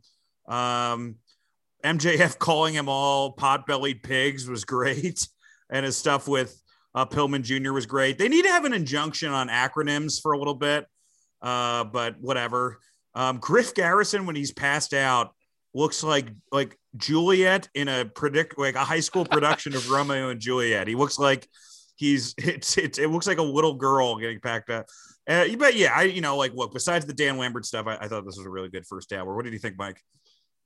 This was great, man. This was the show that I think they needed to have, and they had it, in terms of and I just saw this is the first time they beat the Raw 18-49 demo. This show got 1.3 million viewers in the ratings. And it was fucking awesome. Yeah, the opening was great. The botch finish should be mentioned because he kicked him in the back of the shoulder, and then he's Dustin's bleeding from the mouth. But they covered that well with by saying you hit the ring post. Yeah, so. Yeah. But yeah, I liked it. The Lambert's is not for me. It's just sad. I kind of like it in the way I like QT if it's a train wreck. But it's just so weird, especially because then, you had that MJF promo was one of my favorite things. I tweeted from our Wrestle Roast account, a Jericho-sized weight has been lifted off MJF. Because it really does feel like he's been, lost a little bit in a quagmire, kind of in repeat mode. And this was him back at what he does best. Like, there's nobody better. I think at being a heel, at just being natural and comfortable. Maybe he scripts the shit, but I never believe he scripts the stuff. I think that he was even a better promo than Punk last night. Oh, for sure. He was a better promo than Punk last night. It's unbelievable. I mean, yeah, the Aunt Linda shit and all of that was hilarious. I love how Punk, brought her up, which was smart, so that it didn't feel random. And then just MJF hammering in and being just a piece of shit, getting his, continuing the Wardlow thing. That's going to be interesting. I mean, it's been over a year, so we'll see how long until that blows off. But, dude, it's fucking exciting shit. Even short stuff like the Kingston thing was in the first hour when they did. That was in the first hour, yeah. But the women talking about the Battle Royale, I love that, where they all talked about their thoughts on it. That was fucking awesome. There was just a lot of great shit where they kept it simple. They didn't have too many run-ins, and everything I thought shined. I thought Martin was, Dante Martin was a great dude to use to get Powerhouse. Dude, I love Powerhouse Hobbs, man. He's just like a big old hoss. Yeah, he's awesome. And I cannot wait for CM Punk first hook. Robert. Yeah, I this show, it was a tough act for them to do, and they did it where you're pivoting to remind people of all the wrestlers you're supposed to care about. I love that they did an opening video package without using still photos, which was a great fuck you to the WWE. It's like, we're going to show you the highlights of the pay-per-view because we're confident if you can reorder it, you'll go back and reorder it. I like the Malachi Black, Dustin Rhodes match. Using Cody's boot, handing it to Dustin as kind of like a little fuck you was great. The blood on his face that was splattered after was a really cool visual. It's kind of a shame there was a blood heavy moment later on in the night that kind of overshadowed it, but it was a really nice moment. The Eddie Kingston Miro thing, Miro talking about, we both had to ice our balls after that match because I was busy fucking my wife, was God bless Miro. He's awesome. Punk's promo was, it was a little bit of like, we're at a pep rally and how about Ruby Soho and how about Moxley? And it's like he's desperate like to try to like show people that he's not an asshole. Yes. I like that that Taz was setting this up on commentary before getting on the mic when they like Punk coming out and we're going to all these cities. Like, it feels like this is just a Punk love fest. Like, Taz is so good on commentary. He needs to be there every week. All the time. I think he's awesome. Dante Martin, that the tope suicida spot where he got caught and just thrown into the post was fucking amazing. Dan Lambert, I realize his office is down the road from where I live. It's in Coconut Creek. And that's how much of an impact he had on me. The MJF promo, I'll save that for my high spot, low spot. You know what's amazing too with Dan Lambert? I feel like he writes his promos on a typewriter and doesn't put commas. It's like he's struggling to memorize them. You can see where there's no stops, there's no pauses, and he just keeps Mike, going. can you come a little bit closer to the mic? Sorry. Yeah, there's no stops or pauses. He just keeps going, and you kind of feel for him. Like he feels like the dad who practiced the wedding speech. And he doesn't remember like the husband's name of his daughter that's getting married. Jeff, George, you're gonna have a good time. Also, it's weird that he keeps calling people out and nobody answers the challenge. Well, you had the Lance Archer stuff, and now Archer's just not there. And Archer just has vanished into the. He's gone through the forbidden door. Hour 2. Jamie Hayter, I'm going to just do my notes while I break this down. Jamie Hayter versus Ruby Soho. My note for this is, it was a shame that Jamie is green as grass, because I wish that they had somebody who's a little bit more seasoned to go up against Ruby's first match. The Pinnacle versus Dark Order. We're getting a Dark Order breakup, or we're hinting at that Bray Wyatt's going to save it. I don't care. There was the Casino Battle Royal package in this hour, which was awesome. Mean old Tully cutting a promo, which I can never get enough of. We're also got Pillman Jr. backstage, which is great. The Elite squaring off against Daniel Bryan. This was fantastic. The Brandon Cutler stuff was fantastic. I'm glad that they're going with this. Obviously, you need to do this match first. And because of that, they're going to do CM Punk and Team Taz. So it's like CM Punk isn't going to go right up against MJF. They're layering stuff, which is great. Then we have Moxley versus Suzuki, which I thought was kind of fucking boring. I got to be honest. I was a little disappointed in this match. I love their stuff at New Japan. And this was not that. We got Sammy Guevara also coming out, friend of the show. He did great. What did you think of this, Mike? Yeah, I thought this was great in terms of, just all the stuff you said, the stuff they moved forward. They announced matches for Arthur Ashe. They announced matches for, Rampage. They announced matches for next week. They had a lot of groundwork. They did a lot. Yeah, the Suzuki thing was just, I kind of said my thoughts on that. It was like a short match. It was the picture-in-picture. They have to really think about, I don't know how it works with TNT, if they could have other commercials earlier in the hour so that you don't have a commercial break. Like, your main event shouldn't be 3 minutes. It's not good. And I don't get Adam Cole, and I really want to give him a chance. The stuff with Tony was great, though. It wasn't to me, because here's the thing. Tony looks more intimidating than he does, and also but don't you remember the guy used to pick on you, who you like, the small guy who had the bigger guys? Yeah, but the problem is, when he said, "I'm gonna knock the glasses off your face," I don't feel like if he slapped Tony, the glasses would actually fall off. So hold on, I have a question for you, Mike. Well, that has more to do with Tony's weird head. But I have a question for you, because this is now like the big thing on the internet, that Vince's pitch to Adam Cole was, we're going to bring you up to the main roster. We're going to change your name. We're going to make you Keith Lee's heel manager. Do you think he would have done fine? And is that how you would have rather seen? I don't think he's a great talker. I think that he's okay, but he's a great talker. But here's the thing. Thanks, Aunt Dan. He's a great talker. Maybe this was like MJF's thing of like, all right, all these new guys are coming in. I'm going to make the most of my spot.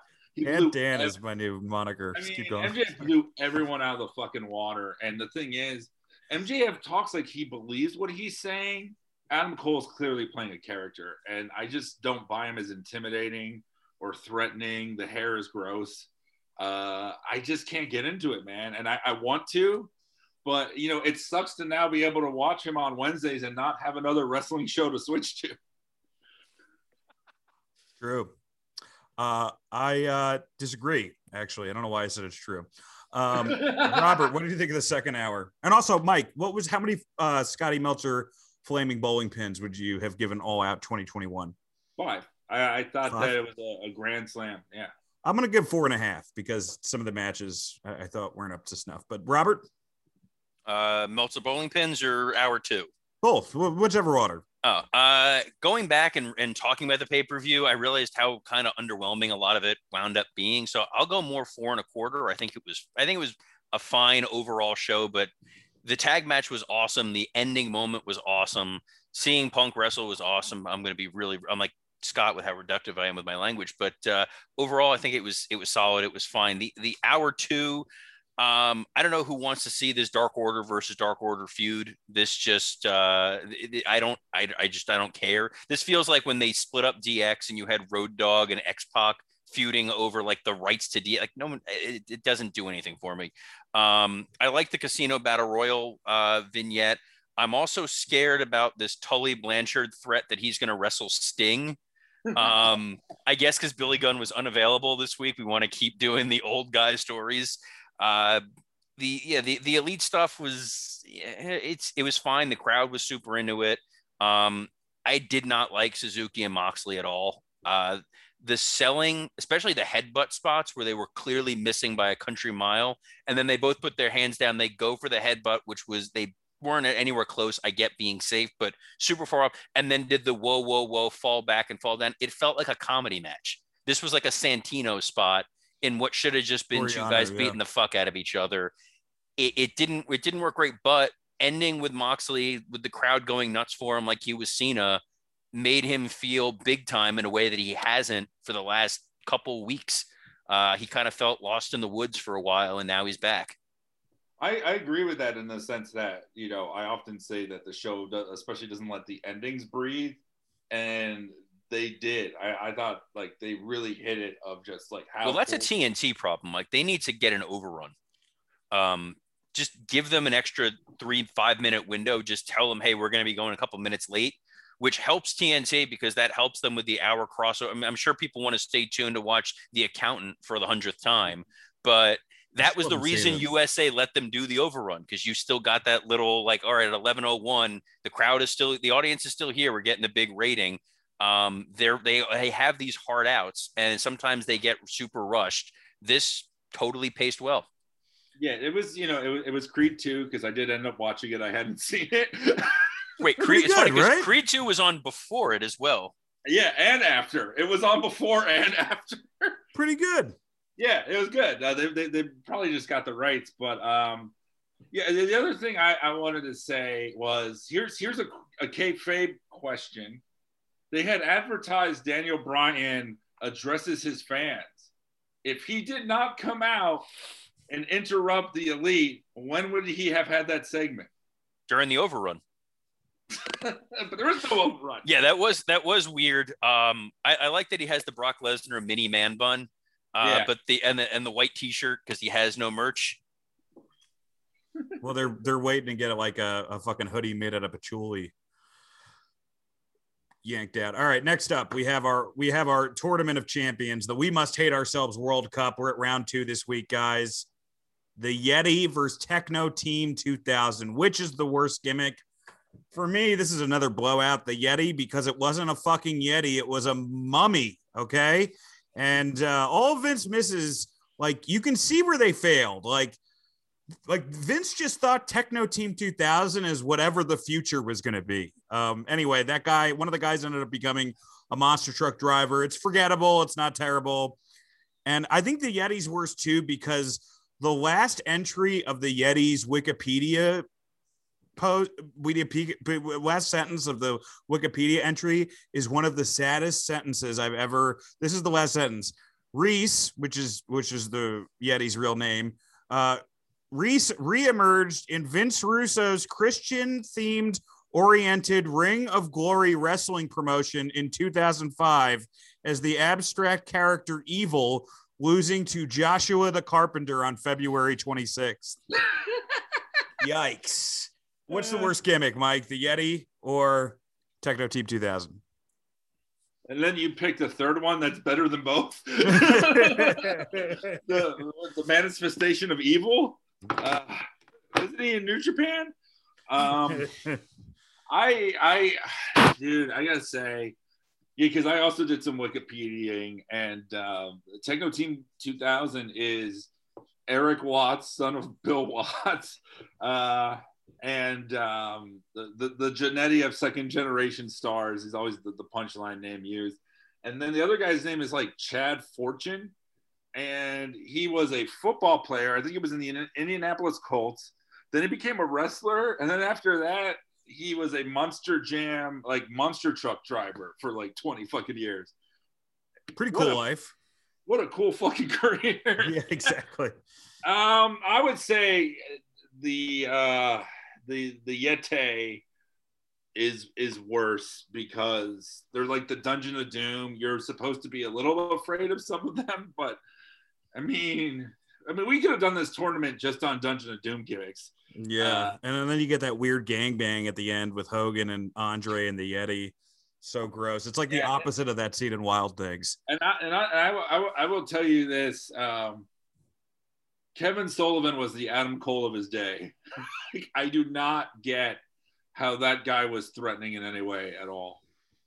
Robert, what's the worst gimmick? The Yeti or Techno Team 2000? So I love the Yeti dry humping Hulk Hogan. It's one of those Botchamania classic moments. But For me, it is Techno Team 2000 because Whoa. Now obviously the Yeti won because 2 versus 1. But well, my vote on this is because when this happened, this was when like my mainstream fans, my mainstream friends were watching wrestling because everybody was watching wrestling, and Techno Team 2000 made such an impact of how shitty they were. To this day, my friends, when I'm talking about wrestling, like, oh, are Techno Team 2000 going to be on there? Like, it sucked that much that 20 some odd years later, it's the only thing that they can remember. And that is a lasting shitty gimmick. The Yeti, it's like, all right, so he's not the Zodiac. He's not the Shark. He's not the, Mongolian Stomper or whoever the, Archie Goulding or whatever, but it was a dude dressed up in toilet paper. Techno Team 2000 has staying power for how shitty they were. Wow. Interesting hot take. But unfortunately, Robert, you have been voted down. The Yeti will be moving on. Wait, Scott's texting me. He said Techno Team 2000, as did Zach. No, sorry, buddy. Sorry. Zach they have to be on vote. the show. They have to be on the show. We know they would never text you. That's fair. Hey, let's check in with our Twitterverse. Mike, what's the question of the week? Right. So this week I asked people, to give us their one sentence review as Vince McMahon of All Out. Vince McMahon in a alternate reality where Vince McMahon watches wrestling, let alone other wrestling. He watched All Out. What's the first thing he says when it's over? Okay. At Promographic Ken, All Out? God damn it, Bruce. Our ratings are in the toilet. There's no time to go to the strip club. At Huskers 88, Johnny, you couldn't even get your son-in-law re-signed? Put down the damn swimsuit catalog. At Show Off 1984, Nick, get on the phone. We need the biggest hitter we got. Get me Hornswoggle. At Burnlin 19, I'd like him to take that lady. I'd like to take that lady referee on one of my limousine rides, pal. What a maneuver. At Mark number 7, I hate this more than I hate my son Shane. And C. Duran, sure they have exciting matches, stories people want to see, and charismatic personalities, but do they have Saudi money? At Bleeding Blue, that last one turned into a Muppet. I was just gonna say that was a great Muppet. I added that. I'm sorry if I ruined the joke. At Bleeding Blue 20, Bruce, we released Punk. Fuck, I thought he was still on his honeymoon. At Santos 3421, damn it, Bruce, they got Daniel Bryan. At Adam Cole, push almost. That's such good shit. At Adam the Hawk, damn it, Bruce, I told you they didn't even have one black man wrestle and the fans ate it up. Maybe we should have R-Truth do something even more degrading to win their fans over. At Smarknado, hey, almost is over, by the way. Keep going. What's that? Almost is over, by the way. Yeah. He's almost over. At Smarknado 781, Taker, we need you, pal. At Tom AK, how the fuck did we miss this QT guy?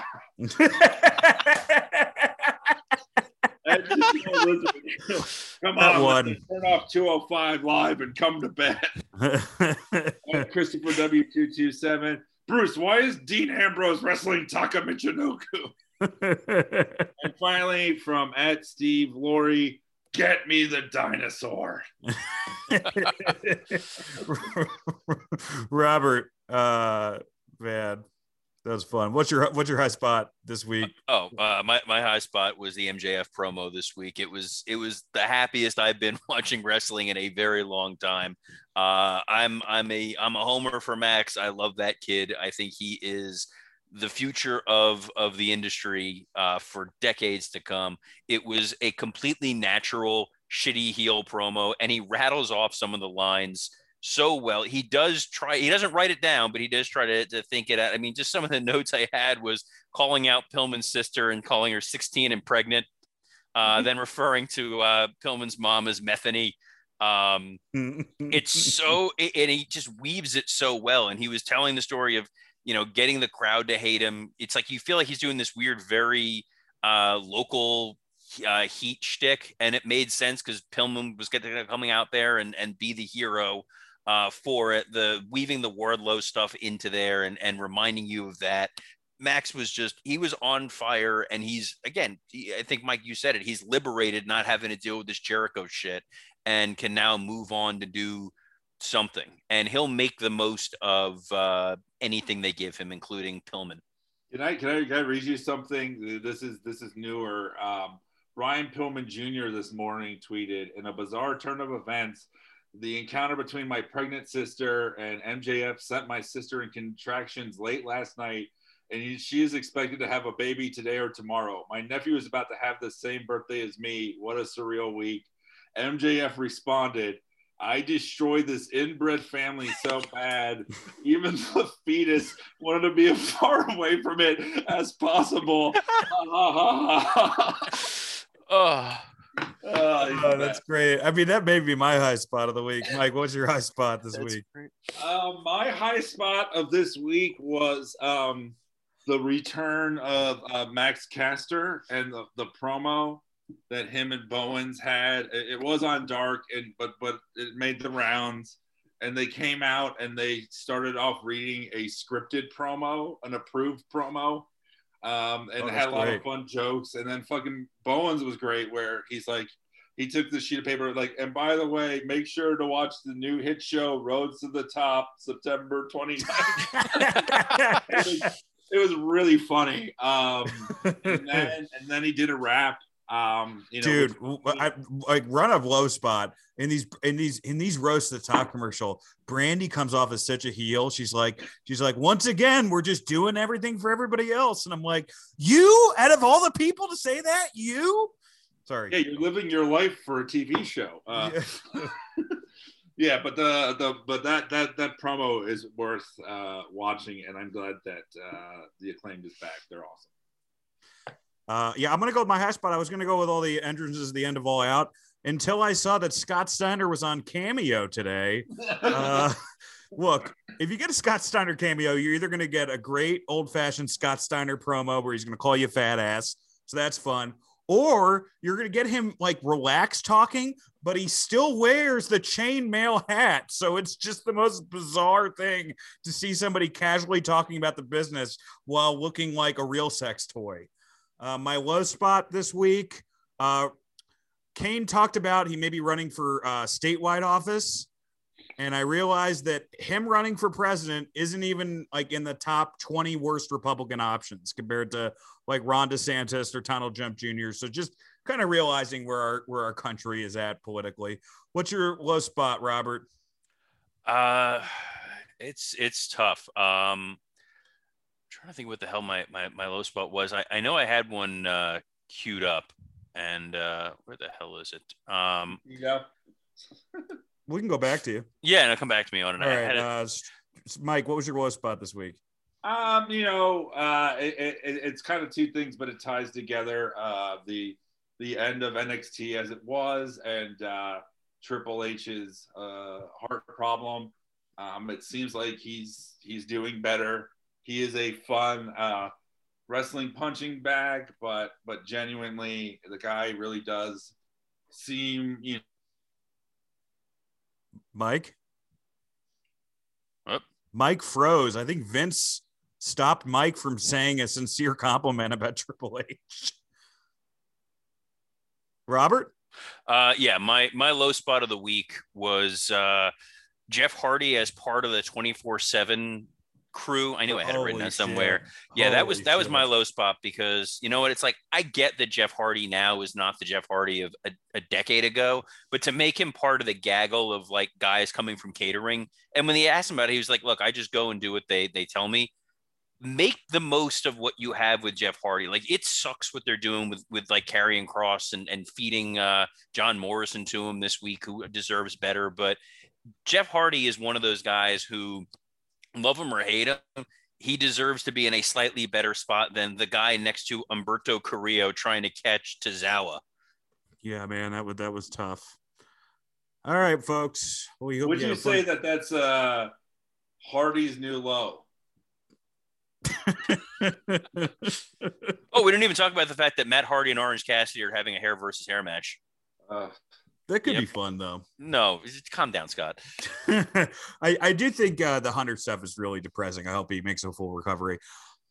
All right, folks. Leave a 5-star review for us on iTunes. Leave a review of us on iTunes. A good one. Become a $5 patron or a $10 one. If you're $10, you get to see me and Robert talking about a packed SmackDown this Friday night. $5, you get a ton of extra roasts. And I just mentioned some of the great episodes that are coming up. Join our YouTube, our Facebook, follow us on Twitter. We got t-shirts. They're right now on Robert's WWE Creative-ish wrestling, a pro wrestling tee store. They'll be on mine soon. Please keep posting about us on message boards. I love the Facebook group this past weekend for the pay-per-view. It was awesome talking to you guys. And hopefully Scott and I will be able to meet up with some of you before the Arthur Ashe Stadium show on the 22nd. Next week, we got the roast of AJ Styles on the bright side. Show in Hell. We're going to be doing Claire Lynch, which is TNA's answer to Katie Vick. I will be tweeting that out this week, which clip we're watching. For the We Must Hate Ourselves World Cup, we're doing Fake Razor and Diesel versus The Final Solution, Dynamite or Dud, and High Spot, Low Spot.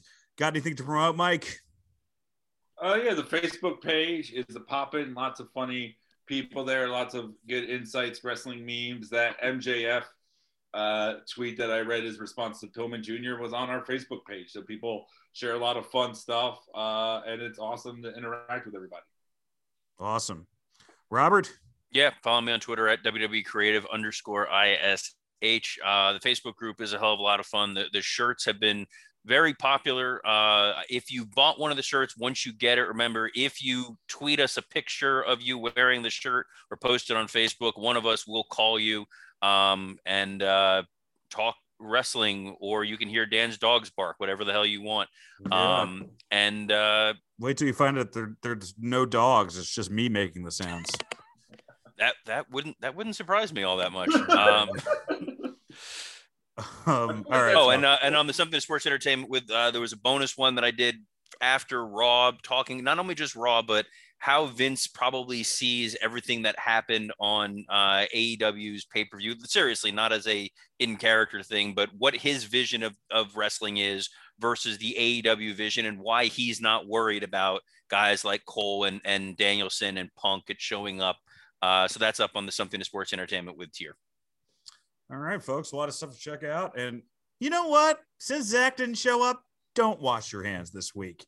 Get them all dirty. See what happens. Actually, wash them. COVID's still a problem. All right, see you next week.